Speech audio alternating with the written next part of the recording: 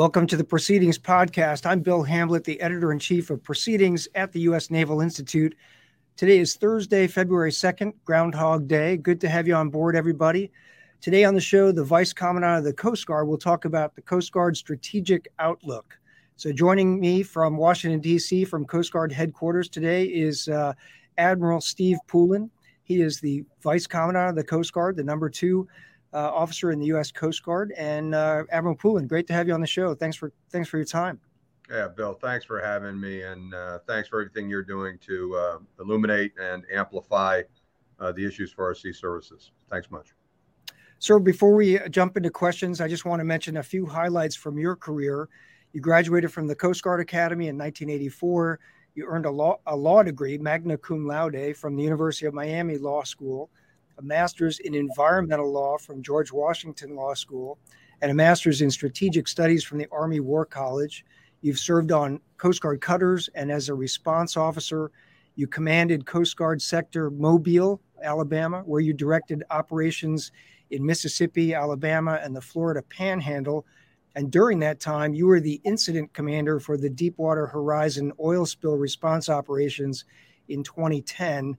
You later served as Judge Advocate General and Chief Counsel of the Coast Guard, and before becoming Vice Commandant, you commanded the Coast Guard Atlantic area. So what jumps out at me from your resume is the blending of operational knowledge and legal expertise. Is that an unusual career path for a Coast Guard officer? Well, I think a little bit yes and a little bit no. So if you compare it to the other sea services or the other military services, it would be a unique career path. Because the other services have a Judge Advocate General Corps, with the exception of the Marine Corps. And so if you come in as a Judge Advocate, you stay within that Corps, and there are limited opportunities to move outside that Judge Advocate General Corps. The Coast Guard doesn't have a JAG Corps. So all our lawyers, like all of our officers, are line officers. And as a Coast Guard officer, we value both a specialty, an operational specialty, and a subspecialty. And I happen to be very blessed that I was picked to go to the Coast Guard's funded legal program. I'd been commissioned for about 5 years, had a lot of operational time under my belt at that point, went to law school, became a judge advocate. But that created an opportunity for me, like many Coast Guard officers, where you can go in and out of that subspecialty, having operational opportunities, including operational command, and then coming back in and serving in that subspecialty. So not necessarily unique for the Coast Guard, but certainly unique if you were looking at this from the lens of the other military services. Yeah, definitely different from how the Navy manages its Judge Advocate General Corps and the other services as well. So, sir, our listeners know that Proceedings has a very high regard for the Coast Guard. It's the smallest of the sea services. It punches above its weight in our pages, and I think also in terms of the impact of a small service. I've said this before, but one fact that always astounds me is the Coast Guard is about the size of the New York City Police Department, roughly 40,000 or so people, and yet you have a global mission. Can you describe some of the key functions of the Coast Guard? Sure. And that 40,000 that you reference is active duty personnel. So we have 6,000 reservists. We have about 8,000 civilian employees, and then we have Coast Guard auxiliaries. All of those we consider to be the Coast Guard workforce. So while it's easy to segregate out active duty members in that comparison, I just want to make a point that we are a much more complete and fulsome Coast Guard than that. And everybody in our total workforce is critically important to executing the missions of our service. So we have 11 statutory missions. When you talk about 11 statutory missions, people's eyes sometimes glaze over because it's hard to sort of run down each one of those 11. So what I have said is that we protect America from threats delivered by the sea. We protect those on the sea, and we protect the sea itself. And I think that's the best way to sort of look at what the Coast Guard does and what our unique contribution is to the joint force, and especially to the sea services. I want to repeat that because I actually want to remember it and say it again afterwards. So threats to Americans that come from the sea or come by the sea, threats to Americans from the sea itself. In other words, that's the search and rescue. That's, you're off the coast of San Diego, and something happens to your boat, and you're in a storm, and the Those Coast on Guard's going to right, and then the threats to the sea itself, and so that's protecting the sea and the maritime resources, the natural resources in the sea. That's a great way to describe it. Well, sir, that leads us to the next question, and the crux of having you on the show today is that last year the Coast Guard released a new strategy. I invite our audience to check it out. We've got the link. Our producer is going to put the link up on the page here, but there's a chart in that strategy that shows a number of the forces that are impacting or pressurizing the Coast Guard, and it also shows the goals the Coast Guard has set for itself. Can you describe some of those forces and the demand signals on the Coast Guard? Yeah, absolutely. And I would commend our Coast Guard strategy to anybody. I think it captures who we are as a Coast Guard and where we want to go. So what the Commandant charged us with when she assumed command is to take a look at all of those factors that influence who we are as a Coast Guard and where we need to position ourselves to stay ahead of whatever those dynamics are that we defined. And so in the strategy, you'll see how we've broken down all of those factors. There are certainly environmental factors that come into play. You can look at the effects of climate change, migrating fish stocks, for example, sea level rise, those things. That's a dynamic that the Coast Guard is going to have to position itself for. There have been dramatic changes in the geopolitical landscape with China as a pacing threat. If you just look at what's happening in Europe with Russia's unjustified invasion of Ukraine, you look at opening avenues of commerce in the Arctic. Those are all factors that are shaping where we need to be positioned as a Coast Guard in the future. And the takeaway from that is tomorrow looks different, and so will we. And that is what the strategy is about. Interesting. So, a lot of leaders will say nothing gets done without the people. So let's start with the people part of the strategy, which I think in the document is titled, transform our total workforce. So how's it looking for recruiting and retention in the Coast Guard this year? The rest of the Joint Force, as General Berger, the Commandant of the Marine Corps, mentioned in a Proceedings article in November, the rest of the Joint Force is really struggling with recruiting and retention. So what are some of the most salient personnel initiatives that are happening in the Coast Guard?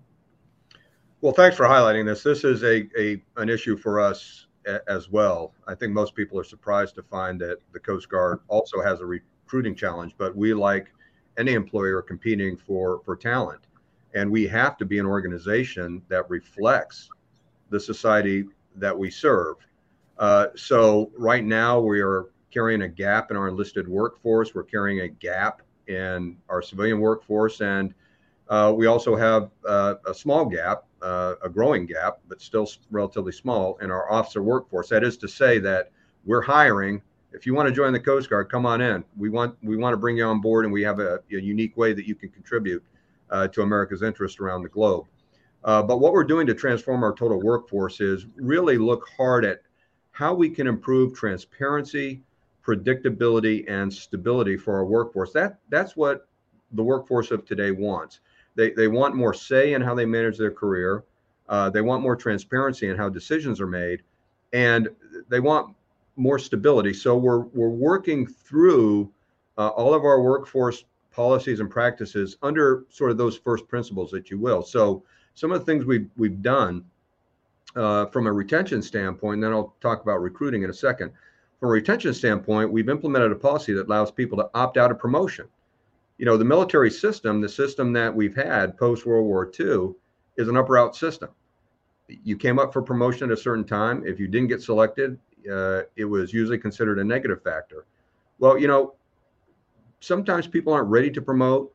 Usually promotions come with transfers, and they need some flexibility. So we've done that.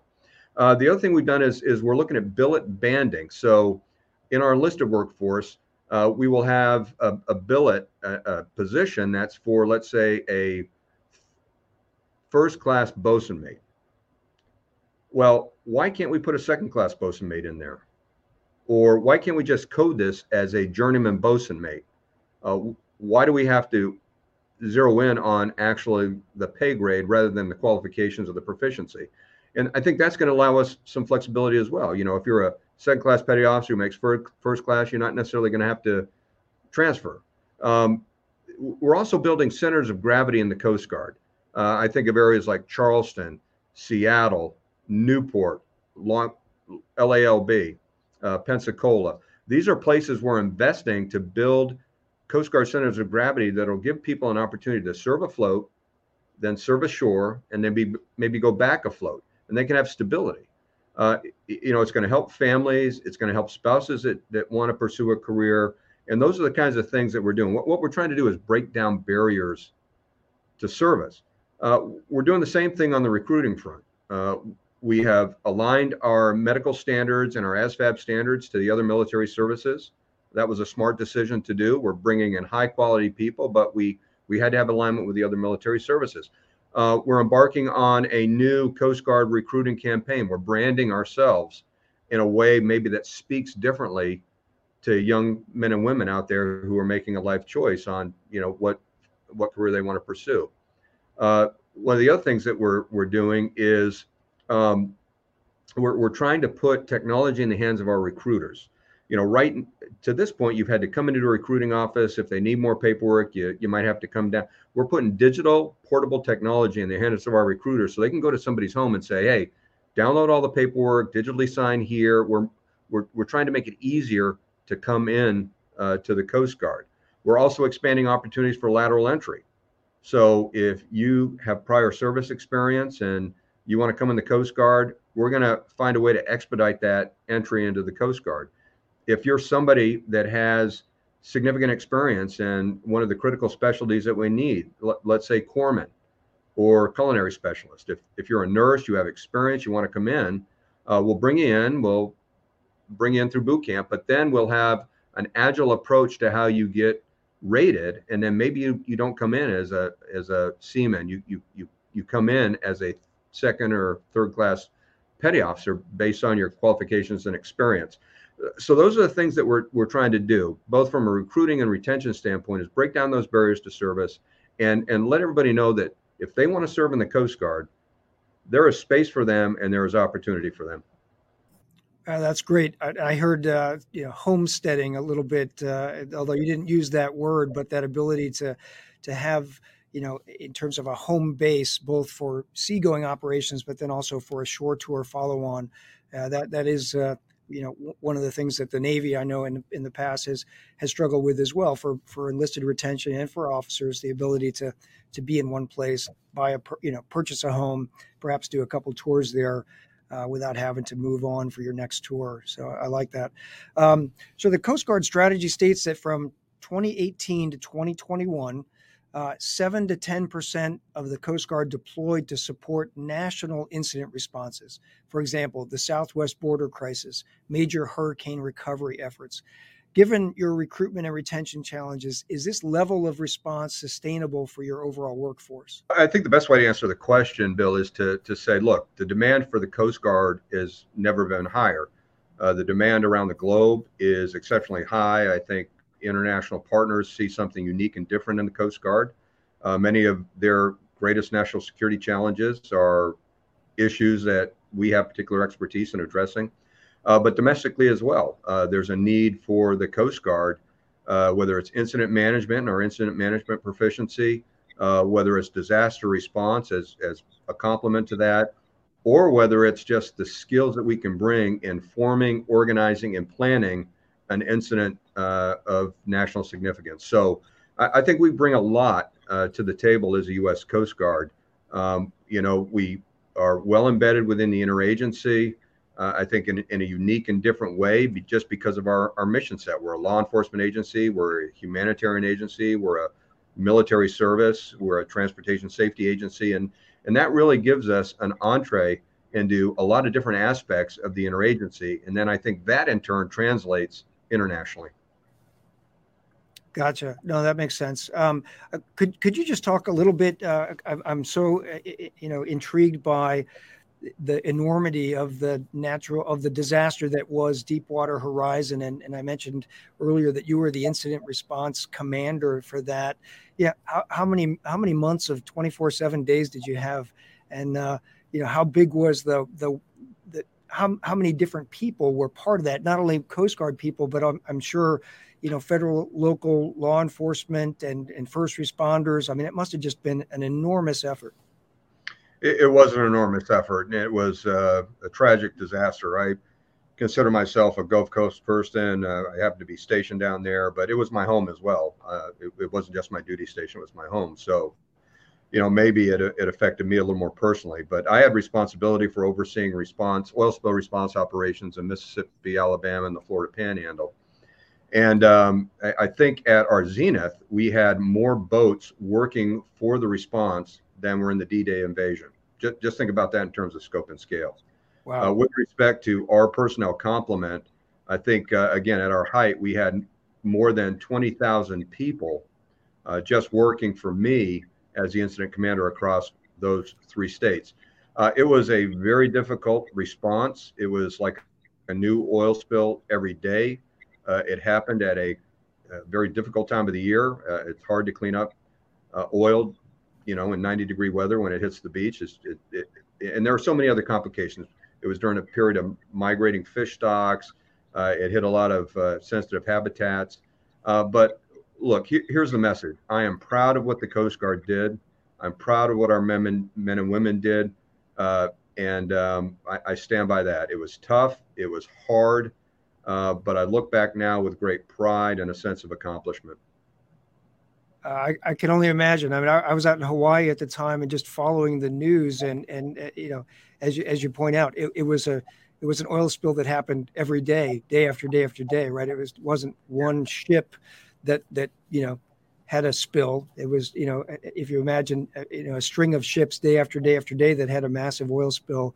I just can't imagine, how big an effort that was, and congrats to you and your team for how you managed it, how you responded to it. Well, I appreciate that. And it was an interagency effort. So, I don't want to minimize the contributions of all the other federal, local, and state agencies that were involved. We had a plan. This was a black swan event that we didn't fully anticipate, but our plan was sound. And this was the success of many different people at many different levels, not just the Coast Guard. And as I talked about the response, let me also make clear that I am no way minimizing the impacts or the damage to those communities. It was profound, very significant and profound and heartbreaking.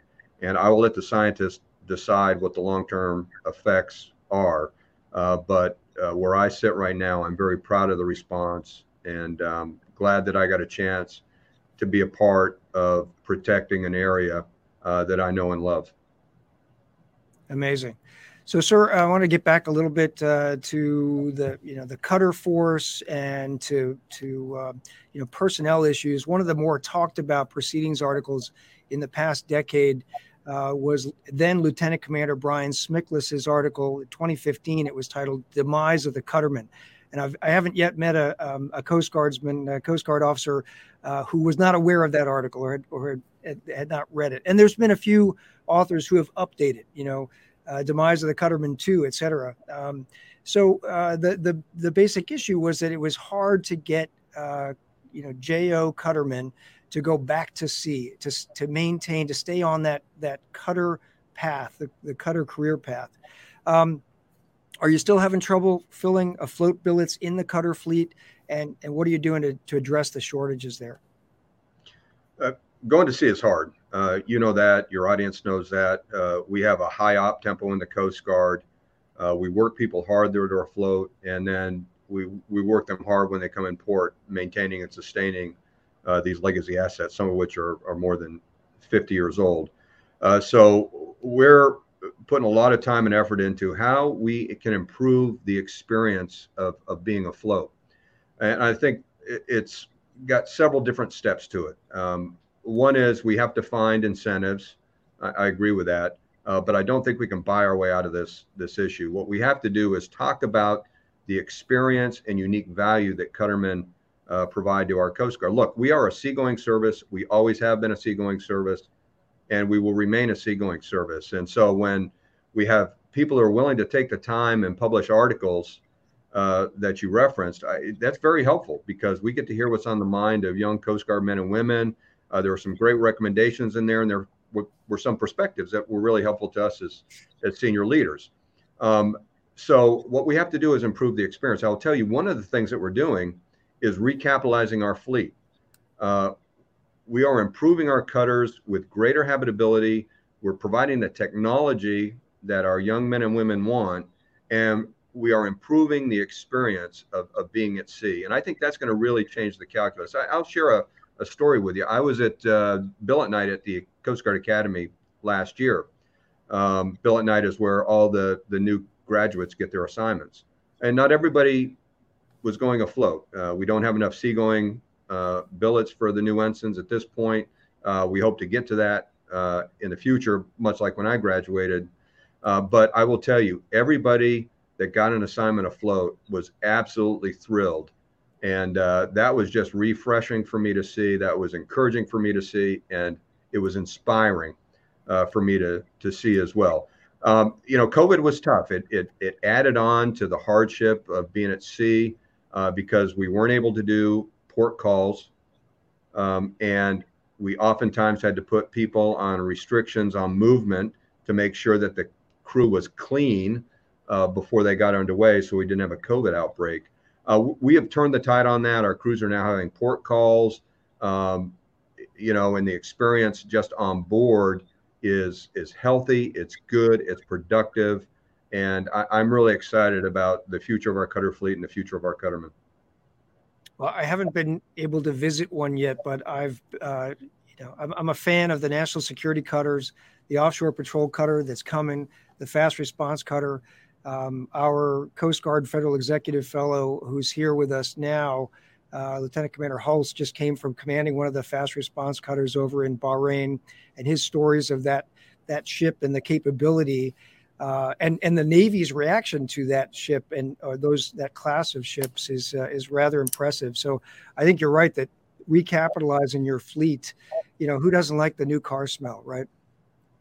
Right. And I don't think you mentioned it, but we're going to recapitalize our icebreaker fleet as well. We haven't built like icebreakers in the United States since the early 70s. So I think that's exciting. And we're also recapitalizing our inland construction tender fleet. We're calling them waterways commerce cutters, but these will recapitalize those aging construction tenders that you usually see on the intercoastal waterway or on the rivers. That's great. Sir, one of the things that has been, it gets a lot of ink in proceedings is updating training. How do you train people? How do you use new technology to get people up to speed on high-tech jobs or in, things that are difficult, for example, bridge watch teams, right? And using simulators and that sort of thing. So I know that the Coast Guard has a web-based training infrastructure. Are there any plans to update that so that you can deliver tailored training and track completion to people maybe in ways that are outside of the standard schoolhouses or supplement the schoolhouse environment?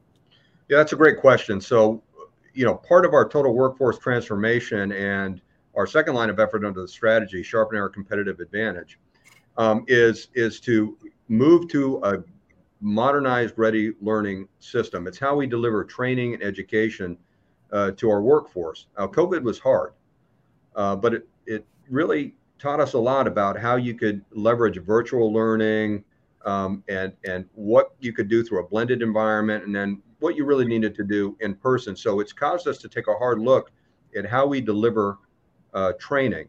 And at the same time, we're going through what we call Tech Revolution 2.0. And Tech Revolution 2.0 is all about leveraging new and better technology. I am continually amazed at the ability of our workforce to use and absorb technology. I'm a baby boomer. I came in through the analog Coast Guard.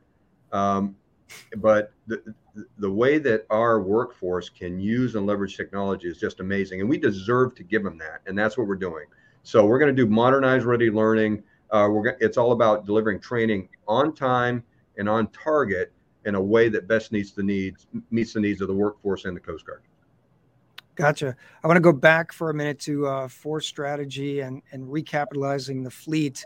I mentioned that the fast response cutters and you mentioned the Arctic security cutters. Can you share any updates on the delivery timelines for the new polar security cutters, those icebreakers, and also the offshore patrol cutters, the OPCs that are coming, and you also mentioned the waterways commerce cutter. And another question, we haven't even talked about aircraft, but how is what are some major things coming in terms of like deliveries of all those different force recapitalization efforts? Sure. Let me walk through all of those, and if I miss something, I'm happy to circle back. So let me start with the offshore patrol cutter.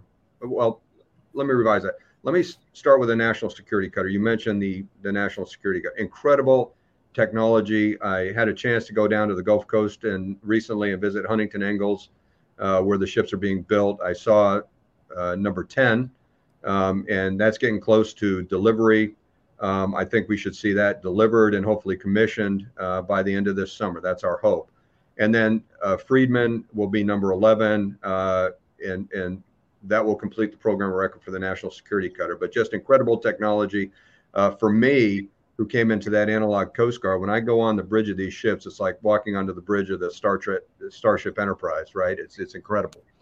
And with the sensors and all the other electronics. On the offshore patrol cutter, we are building 4 of the OPCs at Eastern Shipbuilding.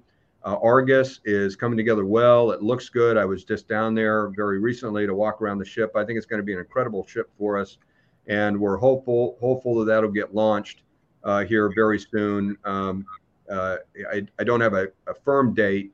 We continue to work with the shipbuilder to finalize the date, but I think it'll be very soon, and then it'll be followed by 2, 3, and 4. We did issue a contract to Austal and Mobile to build up to 10 additional ones, number 5 through number 15, and we're very much at the early stages of that production right now. With respect to the fast response cutters, we are full speed ahead on the FRCs. We're going to build a program of record of 65. Just incredible ships. Our folks love them, and they are doing the hard work of the nation as we speak right now in the Caribbean and the Florida Straits and in other areas in the coastal environment. Just tremendous capability. And you mentioned the ones in Bahrain. How many are in Bahrain, sir? We've got 6. We just put 6 new fast response cutters in Bahrain, and they are doing incredible work. I would tell you the Navy wants to continue to leverage that capability, and there's a huge appetite for Coast Guard in that region of the world. And we're happy to serve, and we work with and under the 5th Fleet over there, and it's an incredible capability we've been able to provide to the 5th Fleet and CENTCOM since after 9/11. The waterways commerce cutters, we just issued that contract recently, so we're very much at the beginning stages there. On the polar security cutter, it is being built down in Pascagoula, Mississippi. The shipyard that had the contract was Halter.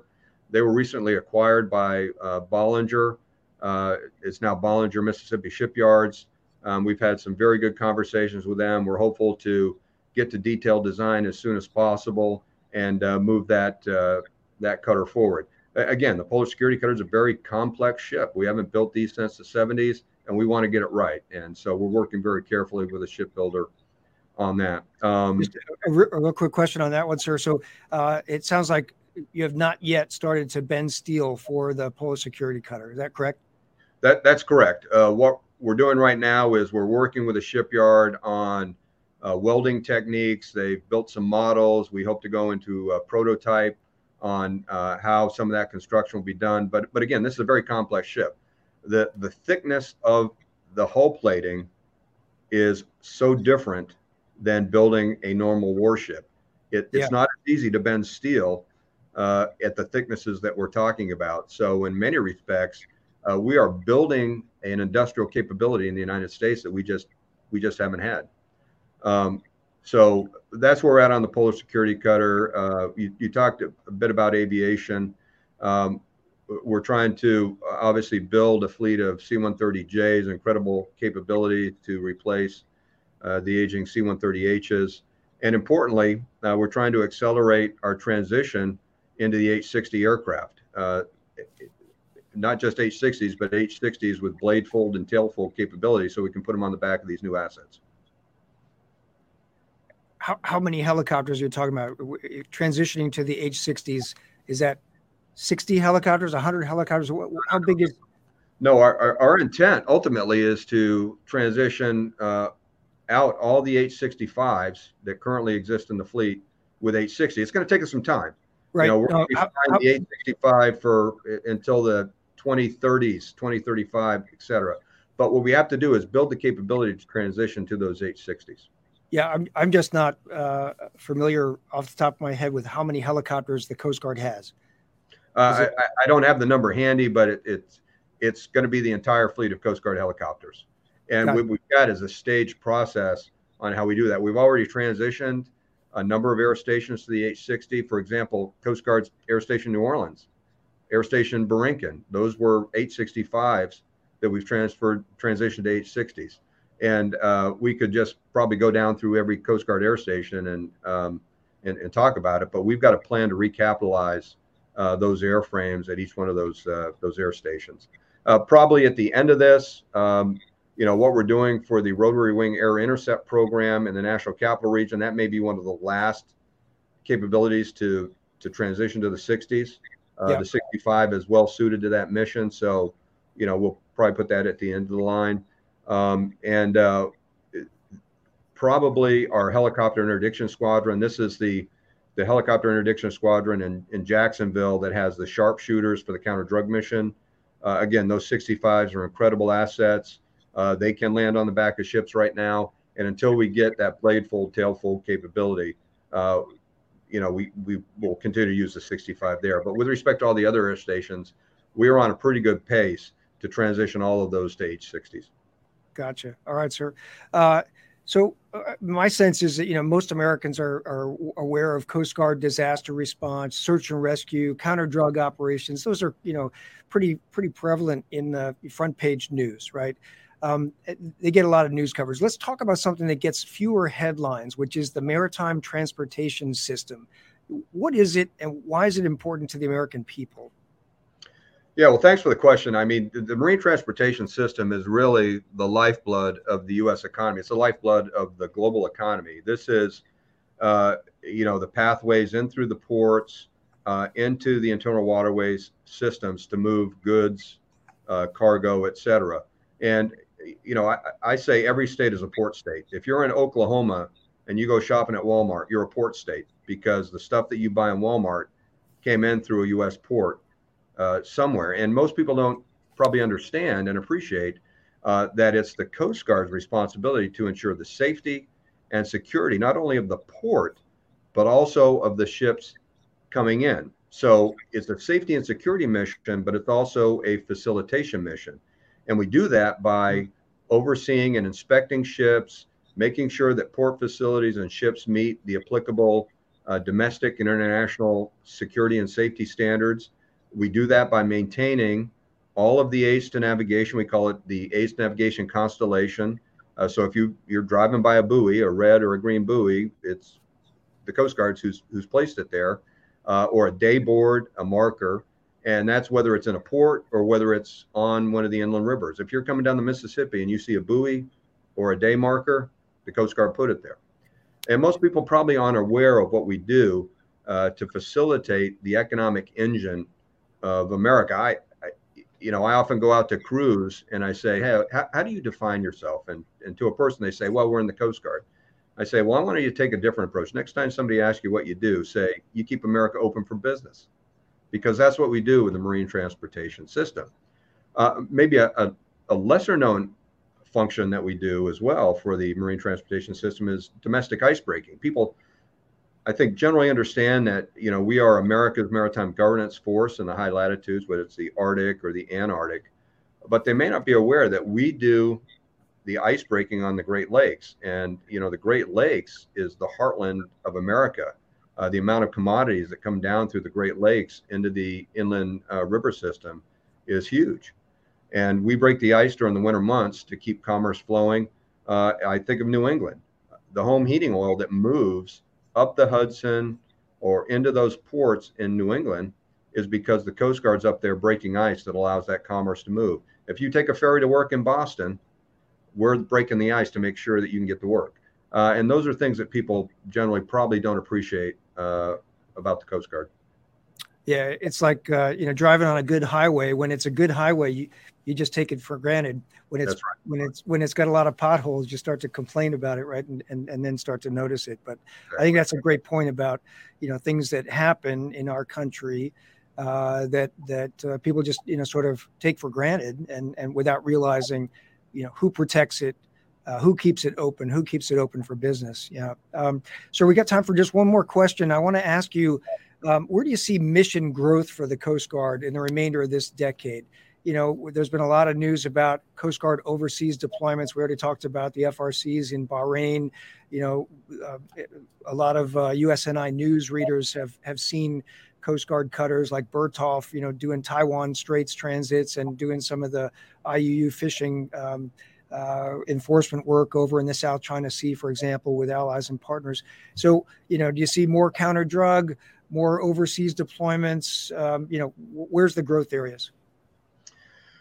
I think you hit on a lot of those areas. And I said at the outset that we are in a higher level of global demand than I've ever seen. And I think in large part that's because of illegal, unreported, and unregulated fishing. These are issues of greatest national security concerns to many of our vital partners around the globe. People that come into exclusive economic zones and illegally fish, it's an affront to sovereignty. It undermines sovereign rights, and it undermines the rule of law and good maritime governance. And that's what we provide. And so partners want to work with us. They find that with respect to their interest, it's not necessarily building a blue water navy. It's about building a Coast Guard-like capability to protect their sovereignty and their sovereign rights. And it's also a hedge against great power competition. If somebody's able to secure their own national interest and we can help them do that, I think that's just for the better of everybody. And so we see a growing demand in the Indo-Pacific region. We see a growing demand in the African continent, especially in the Gulf of Guinea. We see a growing demand in the Arctic and Antarctic as well. And again, we have to be present. Presence matters. It matters to our partners. It builds confidence. And it helps them build a capability so that together we can ensure the rule of law. So I continue to see growth in our international engagements, but we're going to do it in a way that builds capability, not resets capability. And that's important. If we're going to provide that increasing demand, then we as a nation need to build that capability in our U.S. Coast Guard. I think, we'll always be focused on the Western Hemisphere. Transnational organized crime is increasing, not abating, and we're going to continue to attack transnational organized crime. Again, that is an issue that undermines stability, the rule of law, and creates security concerns for our neighbors here in the Western Hemisphere and for us in the homeland. So I think we will always need to be positioned to be America's maritime disaster response force. We're committed to doing that. And I think that will continue to be the focus of our posture in the future. And right now, we are seeing near unprecedented levels of irregular maritime migration. And for us, this is a life-saving mission. We want to be there to rescue people who have taken to the sea in vessels that should never be at sea. And so we're working with the interagency to address those issues, but our focus is on rescuing people at sea so that we can return them safely back to their country of origin. Great points. Well, sir, thank you for your time today, and thank you for what you do, but more broadly, what the Coast Guard does for U.S. National security and global security as well. My guest today has been the Vice Commandant of the Coast Guard, Admiral Stephen Poulin. Admiral, thanks for your time today, and I hope to get a chance to meet you in person soon. Absolutely. Well, thanks for the opportunity. Really appreciate it. Thank you. And All right. We're hiring. You're hiring. The Coast Guard is hiring. That's a great story. All right, sir. Well, that wraps up another episode of the Proceedings podcast. If you enjoyed the show, like us, subscribe to our channel, tell your friends, become a member at usni.org/join. And until next week, remember, victory begins at the Naval Institute.